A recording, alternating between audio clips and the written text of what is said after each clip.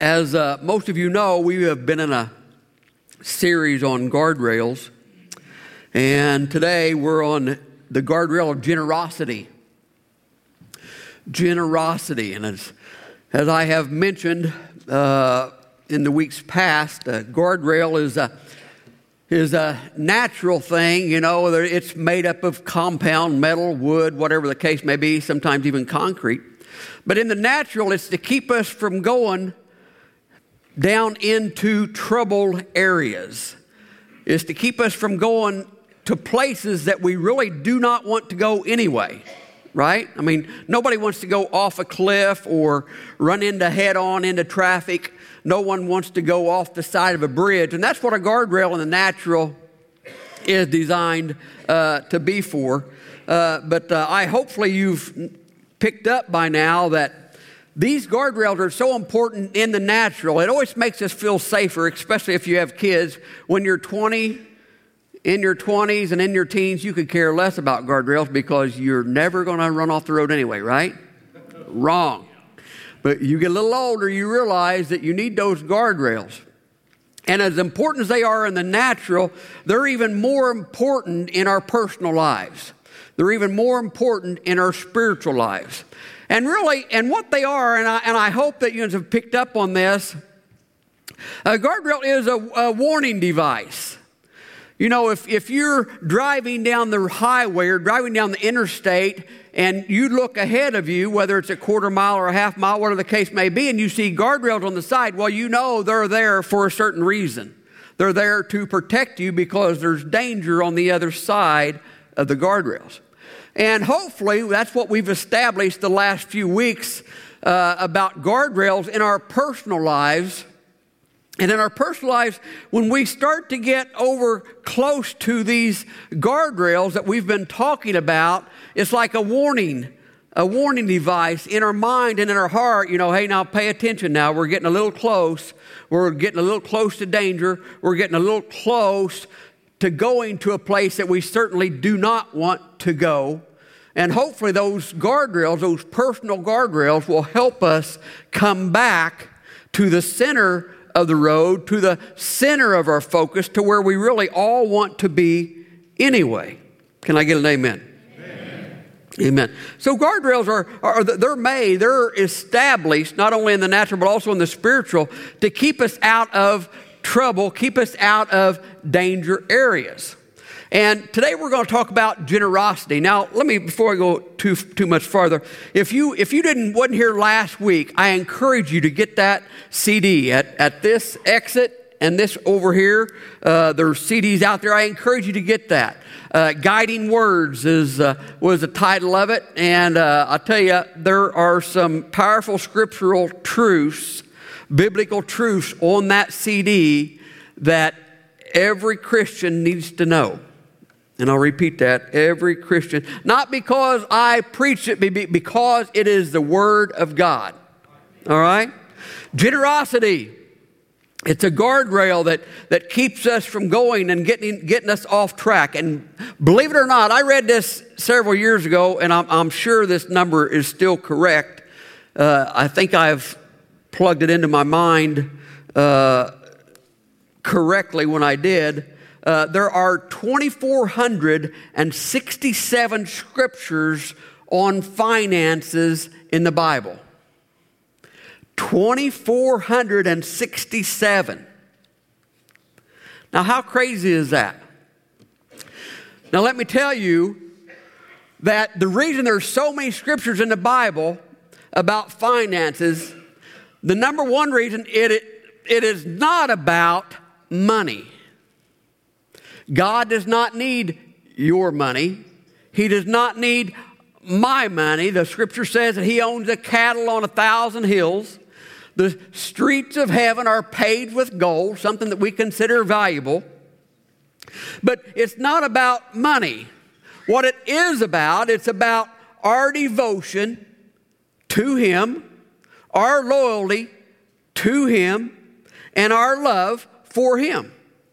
Matthew 6:24, we've got this scripture for you this morning.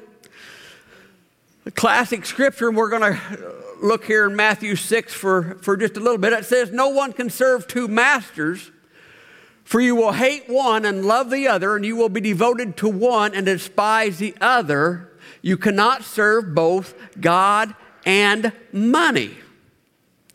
Now, isn't that odd that Jesus says no one can serve both God and money? Now, wouldn't you think he would have used a different word there?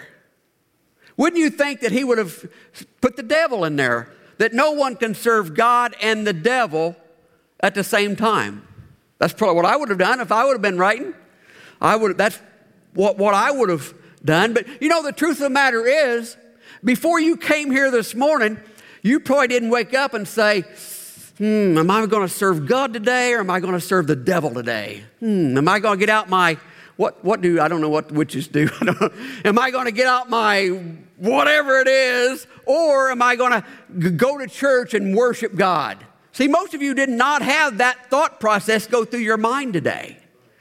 And if you did, we need to talk a little further, okay? But most of you did not.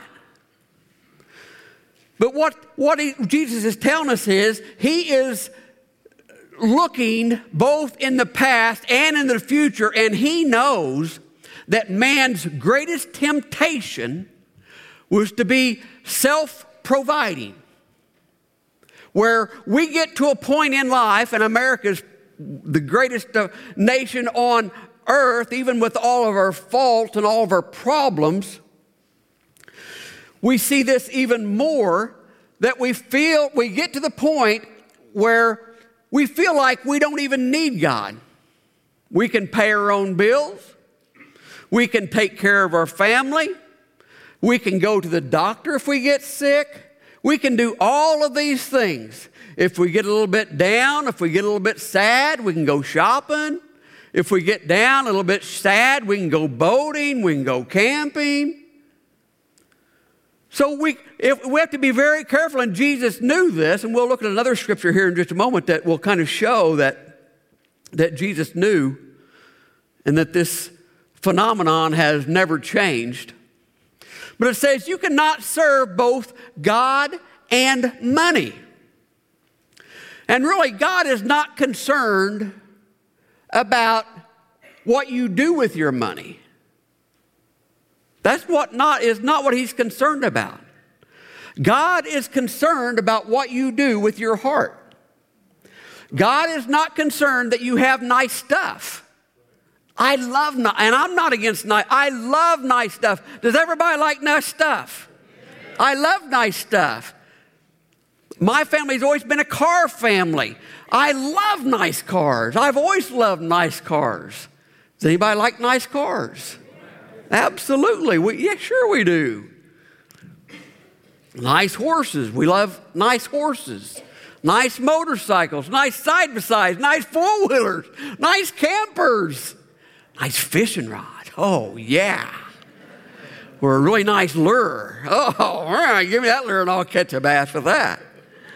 Yeah. But see, God's not against any of this nice stuff. He just don't want this nice stuff to come between you and him. That's really what it's all about. And that's why Jesus said, you cannot serve both God and money. Or I'll put this a different way. You cannot serve both God and your stuff. And let me reiterate, I am not opposed to nice stuff. You know what? I truly believe the scripture says, and I could validate this with 4, 5, 6, 7, no telling how many scriptures. God wants you blessed.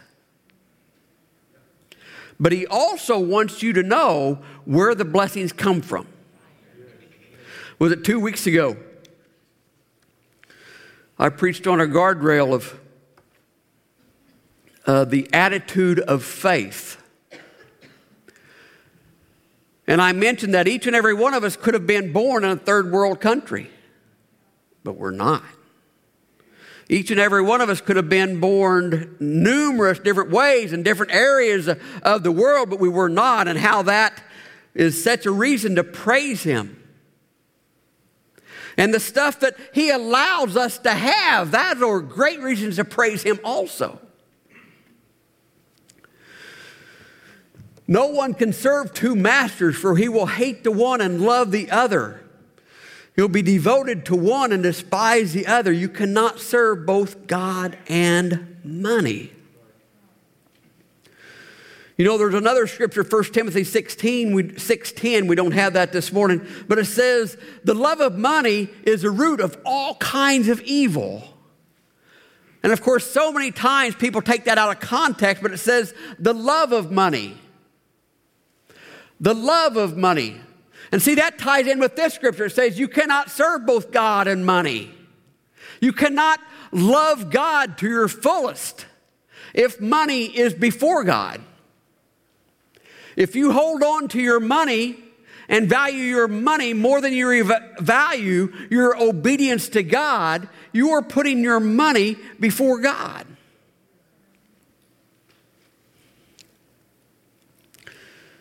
Now, I'm not telling you that money is bad. But I am telling you, if we can make this change, this transition in our hearts and in our minds, in the church of the living God, it will change us. Because no longer will we have this thing between us and God. God will have all of us. And that's what he truly wants. He's not concerned about all of your stuff. He's concerned about all of your heart. I shared this before. I'm going to share it again. You know, whenever I first got, it wasn't when I first got saved. It was about 6 months after I first got saved. And I was still struggling with addiction even after I got saved. And we was at a small Bible study. There was 4 people there. Me and my wife and Bill and Vicky. No, there was 5. Me and my wife and Bill and Vicky Clark and another young man that was going to seminary. And they asked if anybody needed prayer. And I was a born-again believer, and I knew that I needed prayer because I had this addiction that I could not get rid of. So, you know, I told them that I wanted them to pray for me. And they just anointed my head with oil right there, just like the book of James says to do. And I'll never forget this. When they started praying, you do know that God speaks to his children, right? We know that, right? All right. In the natural, you speak to your children, right? Right.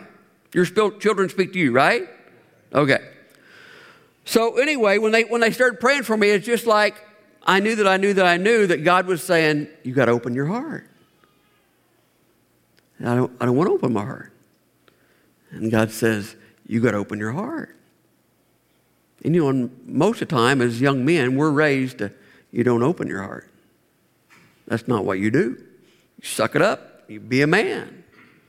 You handle your own stuff. You go to work and you do what you're supposed to do. But see, that is detrimental when it comes to the things of God. Because what God needs us to do is for us, men and women, to open our heart. Because see, that is his prized possession, is your heart. You know, we all have prized possessions, whatever it might be. Well, you, with all of your faults and all of your issues, you are God's prized possession. Amen.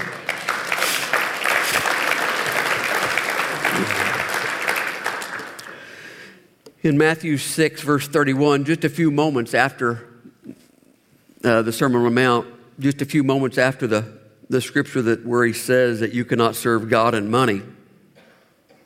Matthew 6:31, we got it right here for you. It says, don't worry about these things, what you will eat, what you will drink, and what you will wear. These things dominate the thoughts of the unbeliever. But your heavenly Father already knows of your needs. So go back just a minute to 31. So you're going to notice this. He says, don't worry about what you'll eat, what you'll drink, and what you'll wear. Okay? Now, he's telling us, don't worry about the basic needs of survival. And if I could add to that scripture, if you would let me do that, I would say, don't worry about what you eat, what you drink, and what you wear. And my goodness, don't worry about your stuff. Okay? If I could add that on there, is that okay? You religious folks aren't going to throw stuff at me, are you? So my goodness, I mean, we got lots of things to be focused on, but it's certainly not our stuff. Okay, go ahead and go to verse 2 now, verse 32. And it says, these things dominate the thoughts of the unbeliever. We shouldn't be thinking like unbelievers, right? I mean, we're children of the King. We're washed in the blood. We've got greater promises than a new Corvette. My goodness. Although I would take one. I'm just saying. Cody and John, if you have one to loan for a couple days. No, these things, they dominate the thoughts of the unbeliever. Man, we should be way past that. See, the unbeliever, they can't get past what they see in the natural. That they can't get past their food and their drink and their clothes and their cars. They can't get past that. But see, we've been raised up out of that. See, we're born again. We're born again spiritual beings of God. We're raised up out of that mess. God, he wants us to walk in a higher place. Go to verse 33. And then he tells us, now this is a powerful statement. Jesus says, seek the kingdom of God above all else. See, Jesus is telling us, he's telling us to make a change here. And that's what he's telling us today. He says, above all the things that you seek throughout the week. And let's see, what do I need to elaborate on that? The things that we seek throughout the week. What's on Facebook? Okay, what's the Cardinals doing? Hey, you know what? I have an app. My phone's down there. I have an app on my phone, MLB. I touch that thing, and it shows me exactly what the Cardinals are doing right then. I don't have the Cubs on there, I'll tell you. But I'm sure some of you do. So anyway, so what do we seek? Seek me first the kingdom of God. See, that's what he wants. He knows that the only way that he can have our heart if we will seek him first. And that's where generosity comes in at. That's where we open our heart and say, God, I'm not going to worry about my clothing. I'm not going to worry about my food. I'm not going to worry about any of my stuff. I'm going to seek you, and I'm going to do what your word says to do. That's right. See, that's how you know. See, this is also a good checkup for a lot of people here today. If there's probably one sin in the church across America today, this is not Orchardville exclusive, but if there's one sin that goes completely against the Word of God that is in the church today, it's the lack of generosity. It's the lack of paying our tithes. I don't preach on tithes and offerings very often. In fact, I don't even know if I've ever preached on it since I've been here. But I'm going to in a couple of weeks. And the reason I want to do that, because it is the Word of God. And if you want the blessings of God to be manifested in your life and in your family, it's one of the requirements, because it's not about money. It's about obeying God. And I have no other agenda other than preaching to you and teaching you the things that are in the Word of God and the things that I have seen in my family that has made a tremendous difference in my life. And that's what I want you to have. No more, no less. So here, Jesus says, seek the kingdom of God above all else and live righteously. And then he says, and he will give you everything you need. He'll give us what we need if we'll just focus upon him, if we'll just put ourselves open toward him, if we'll just do that. That's why Pastor Mark used to say on a regular basis, and I say it, and I've picked it up also, just read 2 chapters a day. If you'll read 2 chapters a day, your focus will shift from the things of the world, from your torment, from your personal victories. Your focus will shift from the natural world over to God. And as your focus shifts, as your time, where you put your time at, where you put your money at, as those things change, you are inviting God into your life. You are inviting the creator of the universe, the one that knows the beginning from the end. You are inviting him to have an active part of everything that's important to you. That was pretty weak. Pretty weak.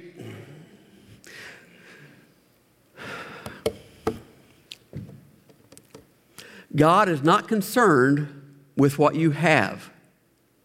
He is concerned with what you put first.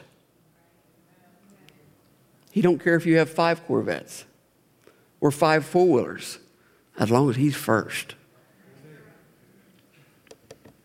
Had a man tell me last week, a young man has been through a lot. He's on track. And he says, every time we put God first, he says, everything turned around. That's right. You know, that don't only work for young people. That works for all of us. When we'll turn and change our focus and our direction and put God first, things change in our life because we are inviting him in. Please, Lord, help me with my finances. Please, Lord, help me raise these kids. Please, Lord, help me with my marriage. Please, Lord, watch over my grandkids and protect them.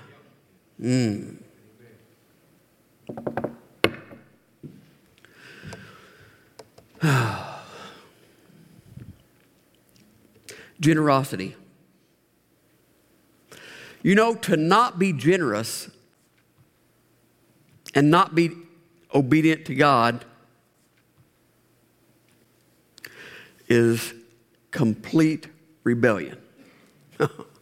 I knew when the Lord was giving me this sermon, I knew that would not get an amen. I was almost sure.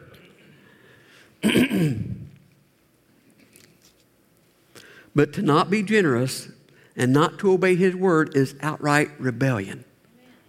It's a sign. It's a warning sign. It's like a guardrail. It's like an alert that things aren't right in our heart, that we need to change things. And you know, you've heard me say before, man, if that's you, if you fit that, there is no condemnation in that. What God wants you to do, he wants you to repent of it. He wants you to ask forgiveness of it and then turn around and correct those things in your heart. That's all God wants.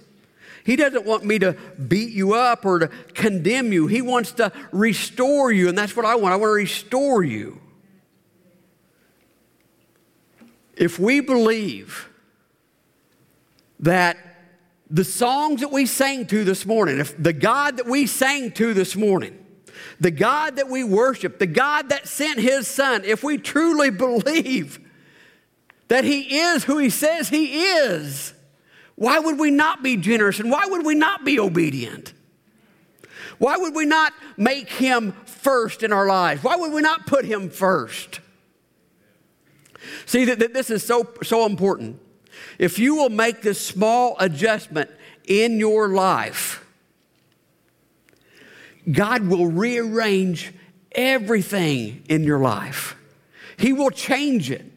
He'll take it from being just so-so to off the charts. To no matter what happens, you will know and you will feel blessed, and no matter what circumstance you're in. It's true. It's true. And that's the invitation this morning. That he will rearrange our finances. He'll rearrange our relationships. He'll rearrange our heart. He'll rearrange the direction that we're going. Now here's the thing. Here's the danger. Being in America and a sermon like this, here's the danger. And I know many people are thinking this right now. Well, I don't know nobody nothing. I have a good marriage. My kids are doing good. I don't have any problems. And you know what? And I hope that's true for everybody in here. But if God is not first in your life, you're in a world of hurt. Because you are walking way beneath what He truly wants for you. Way beneath. Because the blessings of God are not about what we own. The blessings of God is about how much of our heart does He have. If you have a need this morning, go ahead and come. If you've never received Jesus Christ, your Lord and Savior, we ask you to come. If you have a need in your family, with your friends, love them enough to pray for them, will you? I ask you, pray for those around you. Pray for your neighbors. Pray for those at work. How else is God going to intervene in their life if us believers don't pray for them? Oh, that breaks my heart.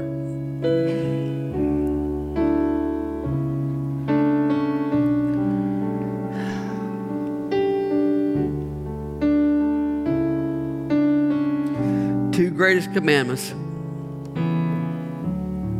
Love the Lord with all your heart and love your neighbor as yourself.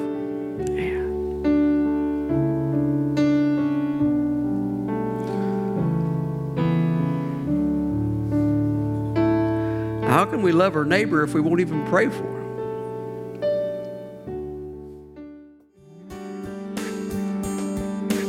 It is our prayer that you have been blessed as you've listened to this message. If you would like to become a partner with this ministry, please contact us here at Orchardville Church. You can visit our website at orchardvillechurch.com, or you can contact us by phone at area code 618-835-2677.